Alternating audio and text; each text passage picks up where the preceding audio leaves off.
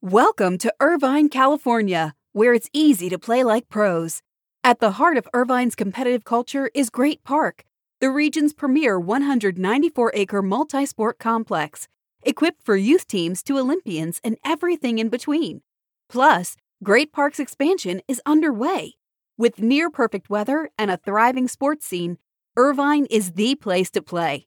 Visit DestinationIrvine.com for more information.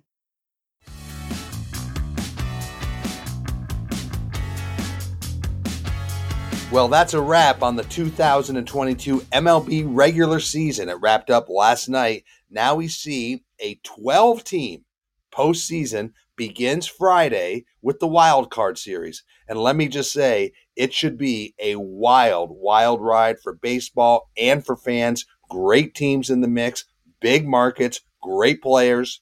Should be a lot of fun. Let me know who your series pick is. And this is your Morning Buzzcast for Thursday, October 6th. Good morning. I'm Abe Madkour. Thank you for listening to the Buzzcast. Let's get right to it. These are intense, difficult days around the NWSL, and we don't know where it will all end up, but it's a very important time for the state of women's soccer. The pressure continues to rise around Portland soccer franchises and its owner, Merritt Paulson. Two key front office figures for the Timbers and the Thorns, President of Soccer Gavin Wilkinson and President of Business Mike Golub, were both terminated on Wednesday by the organization. This is after the findings of the Sally Yates report that detailed the pattern of abuse in the NWSL. Now, the organization, the Thorns, was a focus of the report for the actions of former coach Paul Riley, who was accused by multiple players of sexual misconduct. So the organization's general counsel, Heather Davis, has been named the interim president of these organizations. She will oversee business operations for both the Timbers and the Thorns. This comes after Merritt Paulson removed himself from the decision-making for the Thorns earlier in the week. Meanwhile, the pressure also is coming from fans of both the Thorns and the Timbers who went on social media and called on sponsors to end their relationship with the teams, and they really intensified pressure on Merritt Paulson to sell the teams. Now, Merritt Paulson is a key MLS owner. The Timbers and the Thorn were seen as two model organizations for MLS and the NWSL. They were really seen as the gold standards. And so this has been a stunning turn. So we will have to watch to see how Merritt Paulson works with sponsors and community leaders and the players to try to repair this damage and keep the teams, because I anticipate the pressure and the protests against Merritt Paulson's ownership only to increase. Meanwhile, the other organization in the spotlight, the Chicago Red Stars, could be making a change in its leadership as the team's board of directors, they want to facilitate a sale of majority owner Arnon Whistler's shares in the team. Now, Whistler has already removed himself from all operational control, and he is no longer chairman of the board for the team, but now the board wants to really help him move on and rid him entirely of the organization. So again, I'll just say it, these are challenging days for the future of the NWSL, and Commissioner Jessica Berman will likely make her first public comments on the situation at the CAA World Congress of Sports next week in New York. Let's move on. LeBron James, well, he wants to bring an NBA team to Vegas. He said so pretty emphatically after playing at T-Mobile Arena on Wednesday night in a Lakers-Suns exhibition game. After the game, LeBron made a public declaration that he wants to be the owner to bring an NBA team to Sin City. It's not the first time he's expressed interest in owning a team in Las Vegas, but it was easily his most public and forceful statements.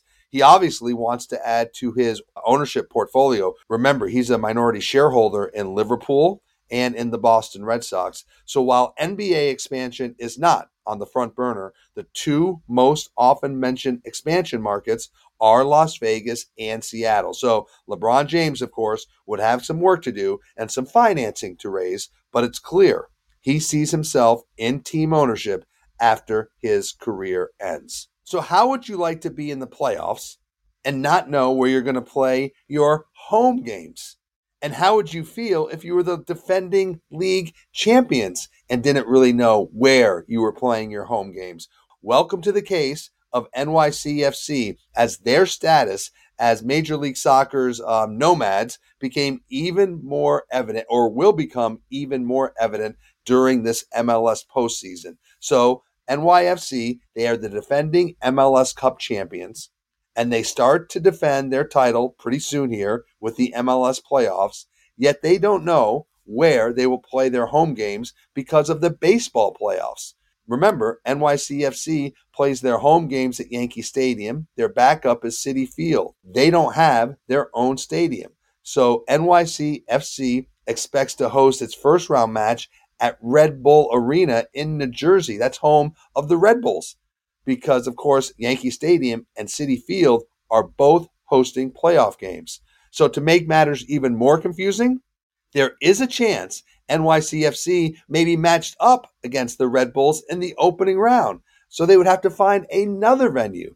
And the University of Connecticut has even been mentioned as an option. So it's all very difficult for this franchise. Here's hoping NYCFC can finally make some progress in finding a permanent facility and build a new venue, because City Football Group is arguably one of the most powerful soccer entities in the world, and it's unfortunate that their Major League Soccer squad doesn't have its own facility. So keep your eye on where NYCFC is playing its home games this postseason. And we'll end the Buzzcast around two names. Here's a name you may not be familiar with, but this person is arguably one of the most influential business executives in the Olympic movement. IOC Television and Marketing Services Managing Director Timo Lumme. He is retiring from his role at the IOC. And you may ask, well, why is this important? Like I said, Timo Lumme, one of the most influential executives on the business side of the Olympics. He has overseen the IOC's commercial business for the last 18 years. So what does that mean? Well, he's the person responsible for bringing in all the revenue around the IOC's broadcast and sponsorship deals, and that represents more than 95% of the IOC's total revenue. Under Timo Lumme, the IOC has significantly grown its commercial revenue, and here's the best example I can give you. Earlier this year, the IOC reported revenue of their sponsorship program, which is called the Olympic Partner Program, at $836 million. When Timo Lumme started in 2004, it was $292 million.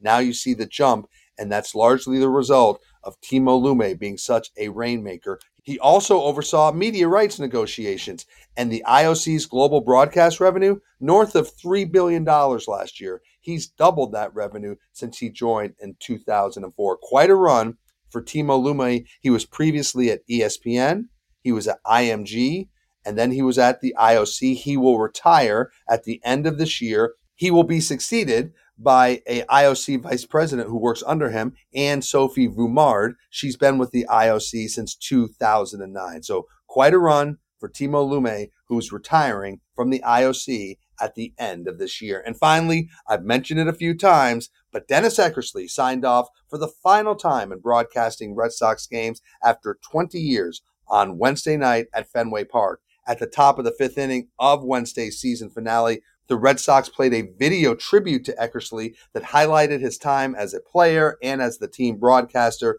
The fans at Fenway Park gave the Eck a standing ovation. Players and coaches of both the Red Sox and the Rays emerged from their dugout to honor him and to recognize him and salute him. Eckersley was seen wiping away tears while watching the video tribute, and after seeing the salute to him in the ballpark. I said it would be a tough night for Dennis Eckersley, who of course wears his emotions on his sleeve as he signs off from the Red Sox after 20 years and moves to California to be with his family. So long, Eck. I personally will miss you. You're all class.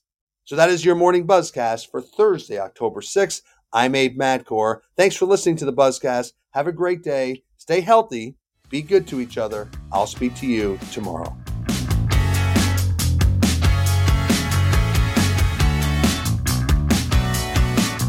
Welcome to Irvine, California, where it's easy to play like pros.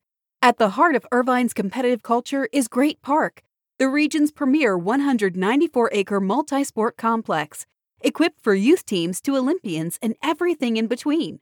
Plus, Great Park's expansion is underway. With near-perfect weather and a thriving sports scene, Irvine is the place to play. Visit DestinationIrvine.com for more information.